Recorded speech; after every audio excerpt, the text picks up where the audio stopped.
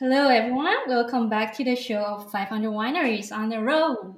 So, thanks to each of you listen to us for our first episode. All the engagement definitely help us to produce more great content out there for you guys. And before we get into the topic today, let's talk about a little bit how was our first champagne events last week over there in Zurich. It was great. It was absolutely exciting to see the new venue that we selected for some of the events.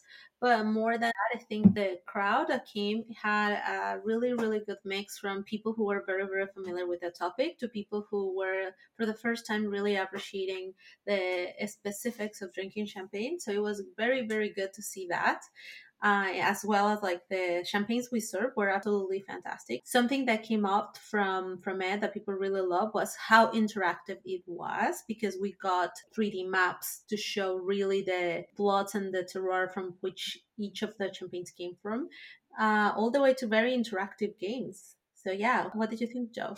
Yeah, I think the events were great. We actually had two events. One corporate event with Google, and that was sponsored by Jacques Rousseau, a boutique rower in Champagne, and the other one was at Trust Square. So yeah, we had a really great time. Last time I was in Champagne, I bought a riddling rack, which for those who don't know is one of those A-frames, wooden deals that the wine producers use to help disgorge the wine as far as move all the yeast down to the bottom after the aging process. And we actually had very interactive competitions for which teams could riddle the wines the fastest with these great prizes of wine and chocolate. So it was a lot of fun, very interactive, like Chris said. And we're looking forward to the new events coming up. Yeah, that's cool. Like, cause I saw those videos on our Instagram, and the reeling competition looks super fun. Like, everyone was so engaging. For anyone who wants to know what exactly reeling is, please check the video on our Instagram. Also, have the idea what our events look like, and you might want to join one of those events for in the future.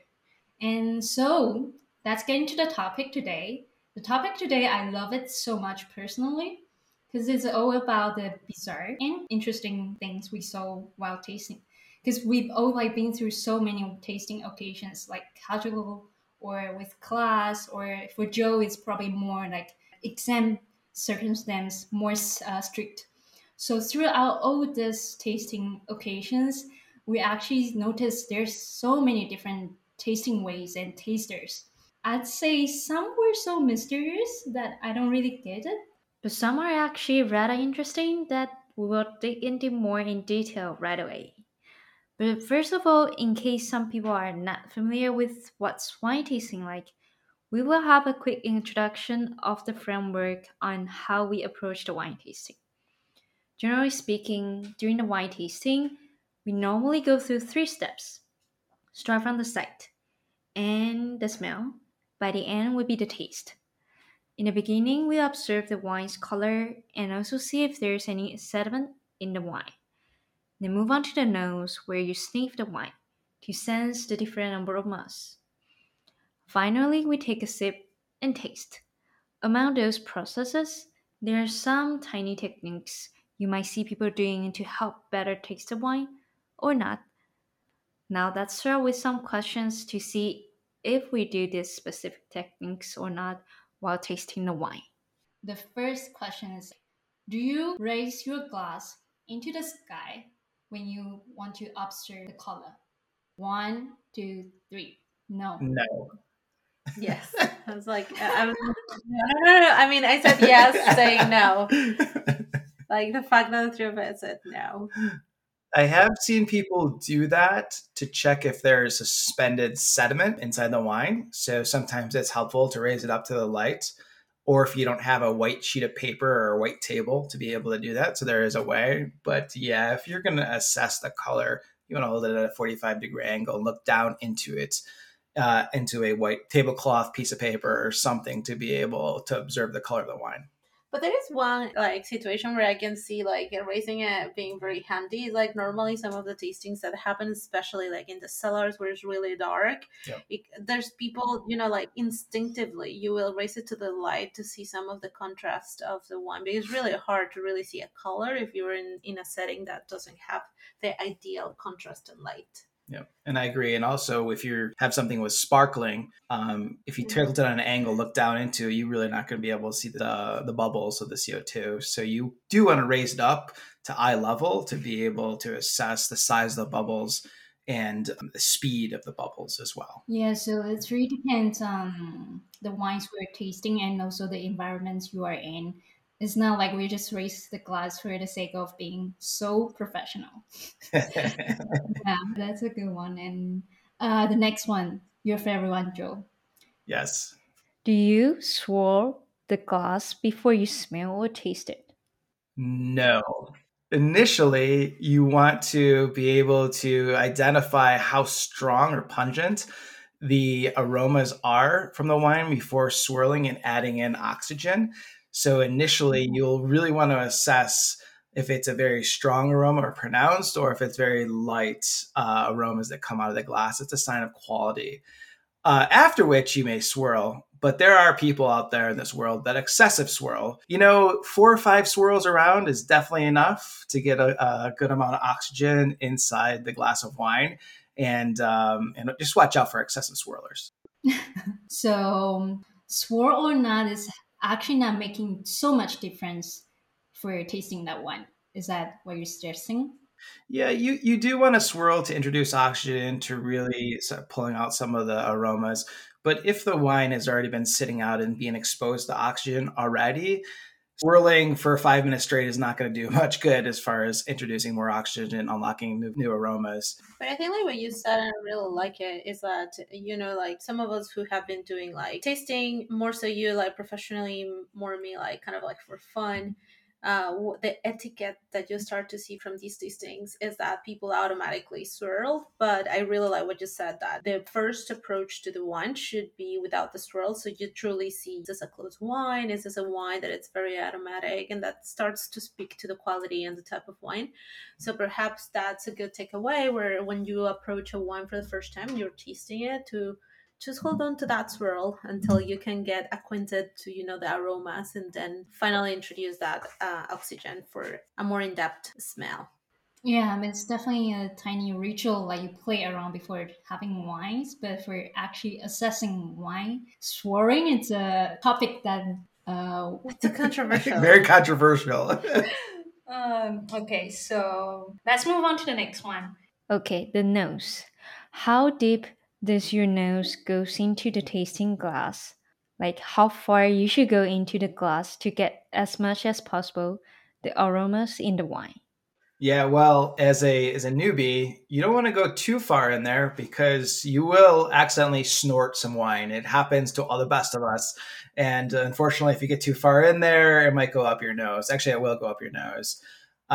For me, after the swirl, my nose is deep inside there and trying to get as much aromas as I can in my nose.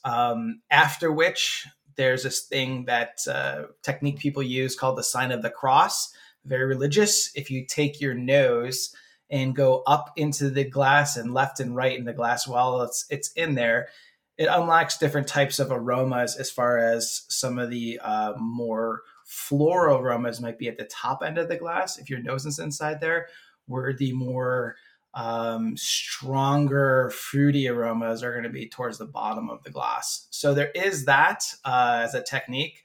But yeah, for me personally, I just like sticking my nose way down in there just so I can get a big initial smell of what's going on in that glass. And that could also be like an indication, right? Like on how much do you really need to put your nose in there. It's like the wine could be really, really close, which is really hard to perceive other aromas besides the alcohol or, you know, the strongest part of the wine. And that can also be that you're really trying to identify a wine to remember what are some of the characteristics of that smell. Like for Emily and Joe, who are wine professionals and really want to create that smell memory or that nose memory, then you really need to spend more time getting acquainted to the very broad spectrum of smells. So I would say, like, for anybody, just go in there, having fun, having some tasting.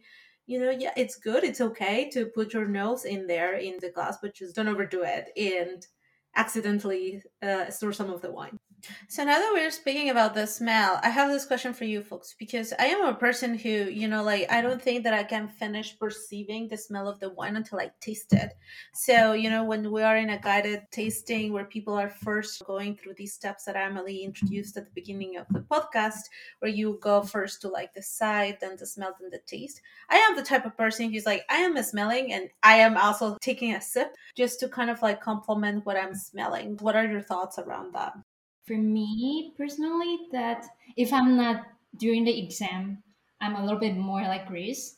I will need to smell and then taste, because actually in our human body, your nostril and all the your mouth structure is connected. So for me, if I after I smell it and then I taste it, I can feel more present about which kind of flavor is out there.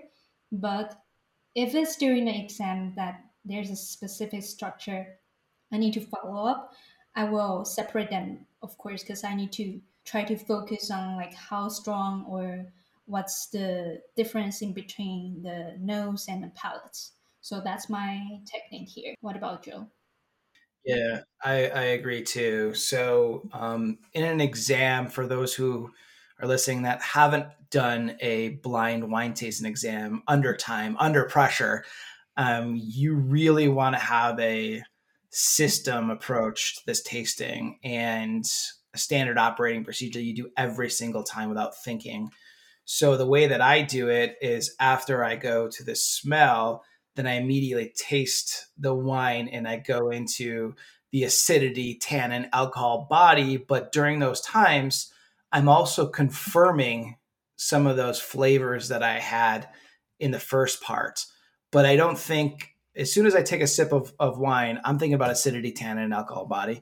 And then I'm like, towards the end, before I go to the finish, then I'm like, okay, what are those some of those aromas that maybe that can reinforce, or some of the aromas that I didn't catch, because there's certain things that human beings can smell and sometimes you just can't taste them when it's on your palate. Otherwise it's backwards too sometimes, where you just can't smell certain things. Like for me, it's eucalyptus. I cannot smell eucalyptus in wine, but sometimes I can taste it, which is really interesting. So it's just everybody's body is a little differently. But yeah, I think if you're having fun and a good time, smell and drink and all that stuff. But if you're part of a test, such as a WST level 3 or higher, you definitely want to have that standard operating procedure and hit it every single time. So I have a question for you, like now that you mentioned that. For you folks who have prepared for professional tastings, like we have read this and so a few documentaries out there in Netflix where, you need to get acquainted to smells, right? Otherwise, everything smells like, to me, like caramel. And I'm trying to generalize to these broader smells. So the question for you is, what has been the weirdest thing you have smelled during your training so then you know how to describe more specific smells? So mine is lychee. In the United States, Oh, really? lychee does not exist. I've never seen a lychee. Well, maybe it does, but in my first 42 years of life, I've never seen a lychee in the United States. Or You didn't go to the right supermarket. Exactly. Where I grew up in Wegmans, they didn't have, maybe they do have it now, but back then they didn't have lychee. They had apples, pears, and bananas, those kind of things. But a lychee, for those that don't know, it's just a small kind of berry the size of maybe 4 centimeters or maybe an inch. It looks like a what is the name of this berry? Like a raspberry, It looks but like it's hard shell. It's a hard raspberry, and you peel it apart, and inside has a little bit of flesh and this huge nut in the center of it. And it has this taste it's Gewürztraminer. It is, but every time that I would do these exams, and I don't know what Gewürztraminer tastes like until I was able to be introduced to a lychee, and I was like, oh my gosh, that is Gewürztraminer, or Gewürztraminer is lychee. I don't know, but Chris bought some lychees, and I sat at the table and ate lychees, and I can never forget what lychee smells like ever again. It's just a very unique smell and taste. I don't know. It's just it's a really weird thing that I've never seen before living in the United States.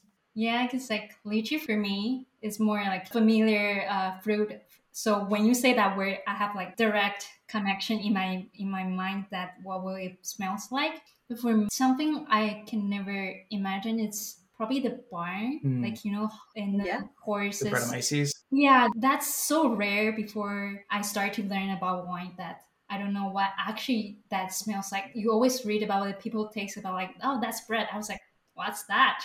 And until I think one of our class, our professors let us smells like some chemical compound exactly smells like barn. So I was like, oh my god, this is so strong. That's what barn smells like. For me, it's like that.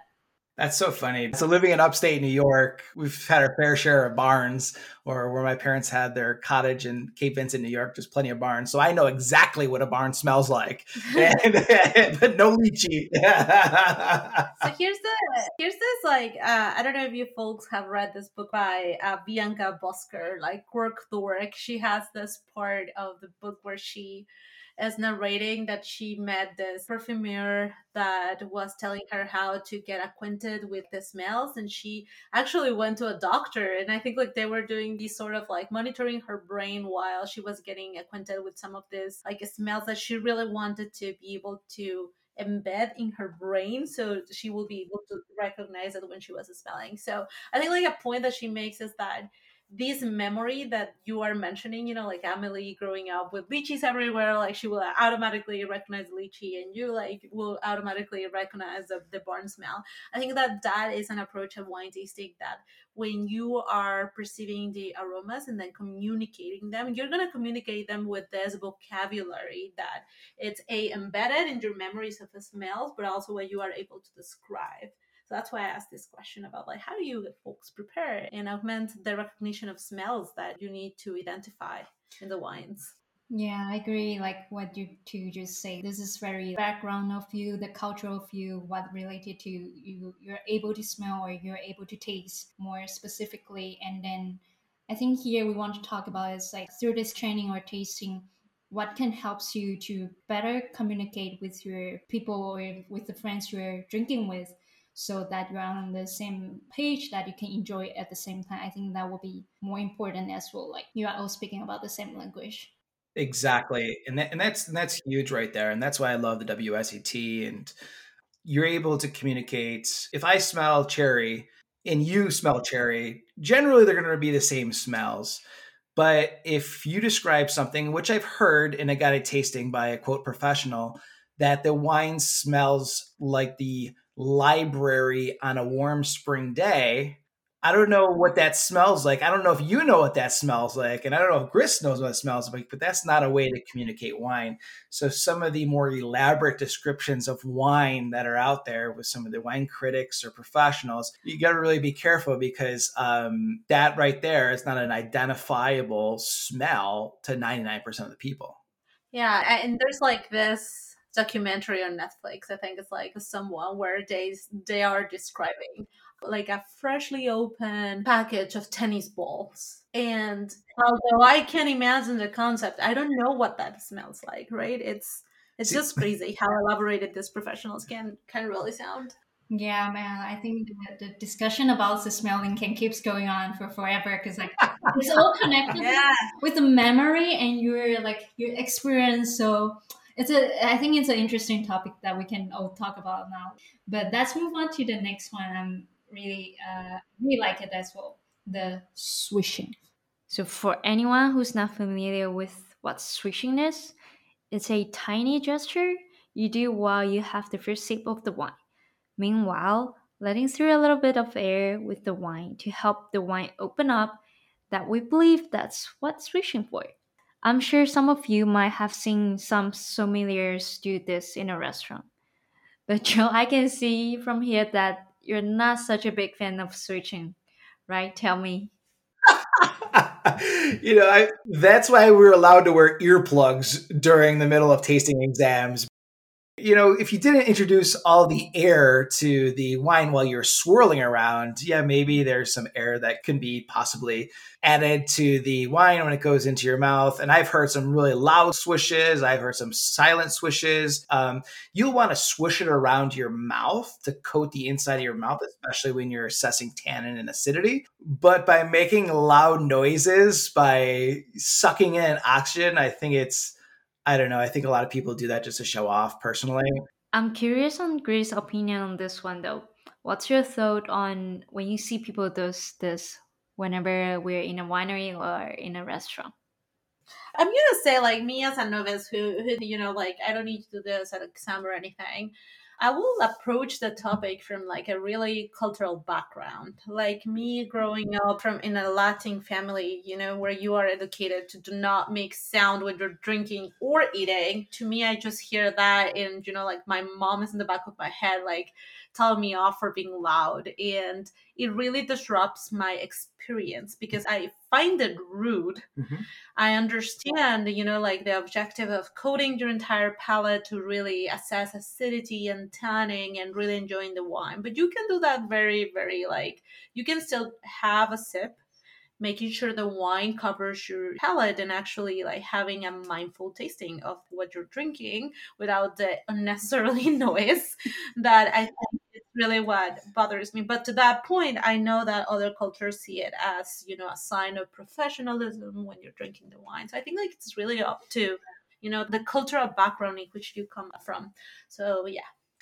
Yeah. So I have made noises when I'm tasting. So if anybody's listening who sat next to me in the D3 for the WST diploma, yeah, with earplugs on. So when I assessed the finish of a wine, I make a sound with my tongue and my upper palate. And that was the way that I was taught to be able to assess it, do it a certain amount of times, and give long or short finish. But over time, I've actually made it more silenced by closing my mouth, and you cannot hear it when I'm doing it now. But it was something that I used to do. And now I'm much more mindful. To Chris's point, it's very disruptive if you're in a professional tasting or you're with friends and you have all this like really random noises and people are looking at you. I try to keep it as professional as possible. So what I'm getting from this question is, do what you need to do, just be mindful, don't be too loud, and just have in consideration that loud might be rude for some cultures. Exactly. And to your point, if you're in a tasting with a diverse culture, and I don't know if, example would be even the Asian culture, which Amelie maybe can talk to, that maybe this is a sign of disrespect for other people in that tasting, but maybe not. I don't know. Yeah, I think like to Grace's point, it's very cultural thing as well. Because for me personally, I'm really the sound sensitive person. So if I'm in an exam, if I'm next to Joe and he makes this things, I will be like so annoying, probably like staring at him for 100 times. But I think because like we say cultural things, I think in Japan, like if you eating food, making sounds is kind of representing you have respect to the cook who make it. So I think it really depends. But for the point, I do agree that we should be mindful like when we do the sounds. Okay, talk about being loud during the tasting. What about right after all this tasting steps during the commenting part? Are you a loud talker, like a long commenter who talks for 30 minutes at the dinner table? I'd say no. And I have to stop myself when teaching too, because I want to identify what I'm smelling in the wines as soon as I tell the participants to go ahead and smell it and to taste the wine. So there is a power of suggestion when wine tasting. If I smell it and I say that this smells like blackberry, 95% of the rooms will be like, oh yeah, I smell blackberry too, right? So for me, I'm now more reserved and more mindful about saying things in front of others and allowing people to basically voice their opinions, because kind of what we talked about earlier is everybody has their own palate, their own smell, their own everything. And I want to be able to hold back and listen before I voice my opinion. So yeah, I'm definitely not the first person to raise my hand. Again, I want to hear maybe there's a different point of view from Greece. I'm going to answer the question from a different angle. I think like one thing is to kind of want to be like know it all and like raise your hand and share. But there's another aspect of a lot of people do wine tasting as a social kind of like entertaining thing and do it with friends. So when they're getting, like very comfortable and they're having so much fun, you might just turn around and kind of discuss with your friends. I think, generally speaking, I tend to be very respectful of the person giving the tasting and try to not be as loud. You have somebody kind of like telling you some story about the wine, so I probably wouldn't, be as comfortable, just enjoy myself loudly with my friends.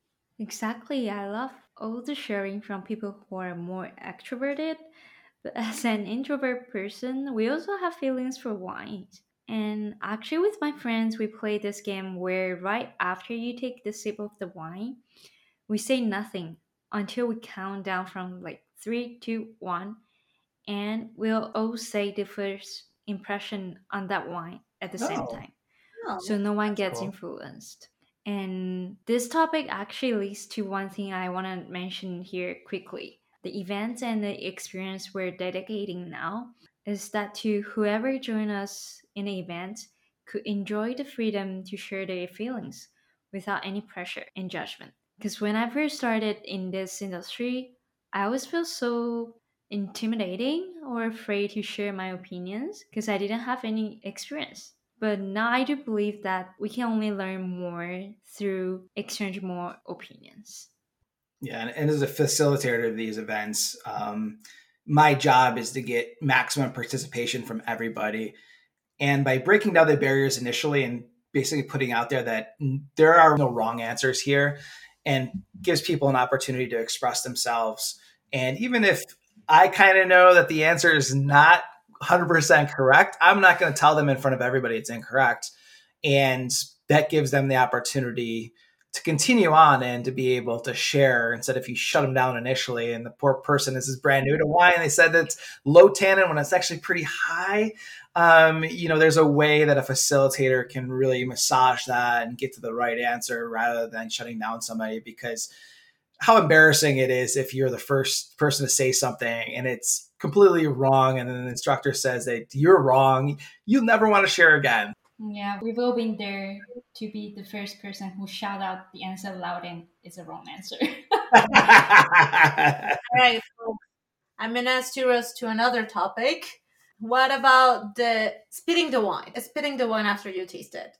So this weekend, we actually went to a wine tasting fair here. We visited a few stands, and I'm always like, I never know if it's okay to spit or not. But I personally think like if you are gonna spend 4 hours tasting wine, you can spit. But a few people still get very offended when you spit the wine, and some people like don't even have like spit buckets. So what are your thoughts? I'm totally double hands up on spitting the wine, and I encourage people who attend those wine fairs to spit especially. At some of these events, you taste probably more than 50 wines a day, and by the end of the day, if you're not spitting, I'm not sure you can still identify what's in your glass. But if you're there for drinking, that's another case. Oh, but one thing for me, during the wine exam, I will swallow a little bit to fully assess the wine to see what's the length of the finish on that wine. I think you should spit while you think you should, just so to be a responsible taster and drinker. Yeah, I think it's a culture thing too. Professionals generally spit. If you're in Napa Valley and you're out partying, having a good time going across, you don't spit. In fact, I don't think I've ever seen spit buckets in some of those Napa Valley wineries. Me personally, I have to spit or I'll get drunk pretty quick. And if you think about it, there are 25 ounces in a bottle of wine. If you drink 25 wines at a fair like we were at yesterday, and that was pretty quick, we drank many more than 25 wines. You could drink several bottles of wines that you don't even know that you're drinking bottles of wines because you're not drinking full glasses. If you're tasting that much, you have to spit or you're going to get drunk. I will swallow some things. If it's a sweet wine, it's only 7% alcohol by volume. Of course, I'll swallow those. So take away, it's okay to spit. It's Don't- okay to don't, spit. Don't feel ashamed. Although it did happen to me, like in a Burgundy tasting. Remember we all were together in that one where the tasting facilitator got really mad at me for asking for the spit cup. But it was also 10 a.m. Yeah, the time you do tasting is also another fact if you speed or not. Me personally, I don't think I can take wine as a breakfast unless it's something special like Green Crew, something. So, all that discussion with you guys on wine tasting were super interesting. And I'm sure if we keep going on, it will become another episode. But I'm glad that we get to sit down and talk about all those fun details that we experienced. And today we covered the whole wine tasting process from the sight, smell, and taste. Also, all the tricks and nuances there. But what we really want to point it out here, there are no right or wrong answers to how you do the taste. The most essential part is to find out your own metrics that you feel comfortable with and you can fully enjoy what's in your glass. So before ending this episode, is there anything else you guys want to share that you think we're missing? Yeah, so I'm going to put a plug in for the Wine and Spirits Education Trust. They are not sponsoring this event, but I had the opportunity to choose between a couple different ways to start my wine journey, and there's sommelier stuff out there, and there's other things. I'm just a huge fan of WSET and the idea behind creating a structured approach to tasting. And through their 3 levels of tastings, it gets progressively more complicated and in depth to the point where level 3 is the basically professional level until you get into the level 4, which is the extreme professional level. But usually people end at level 3. But I'm a huge supporter of the WSET and what they do in creating this approach to tasting where anybody without any experience can start with level 1 like I did, at very level 1, super basic, and progress through and be confident to every step you take and every exam you take and the more in depth. I was just so appreciative of the structured approach to tasting that hopefully that we will here at 500 Wineries and the Zurich Wine Academy hopefully start teaching WSET. That's how firm believer I am in their process and their structured process that I truly believe in what they do. So if you are interested in taking the next step in your wine journey, I highly suggest trying out level 1. There is a limited financial component to it, and they can do it online or in person, but it's a really good way to start this whole process and to really start understanding tasting. So I'm a big fan. Huge shout out to the WSET. I totally agree. I've done WSET level 2 and 3 in wine myself, and from personal experience, with a little bit structure on your wine learning journey, it definitely helps me to build up my own tasting method. And I'm sure you'll be able to explore more than before. So, if you want to know more about our Zurich Wine Academy, don't forget to follow us on our Instagram and also subscribe to our website. Stay tuned. Until next time, bye.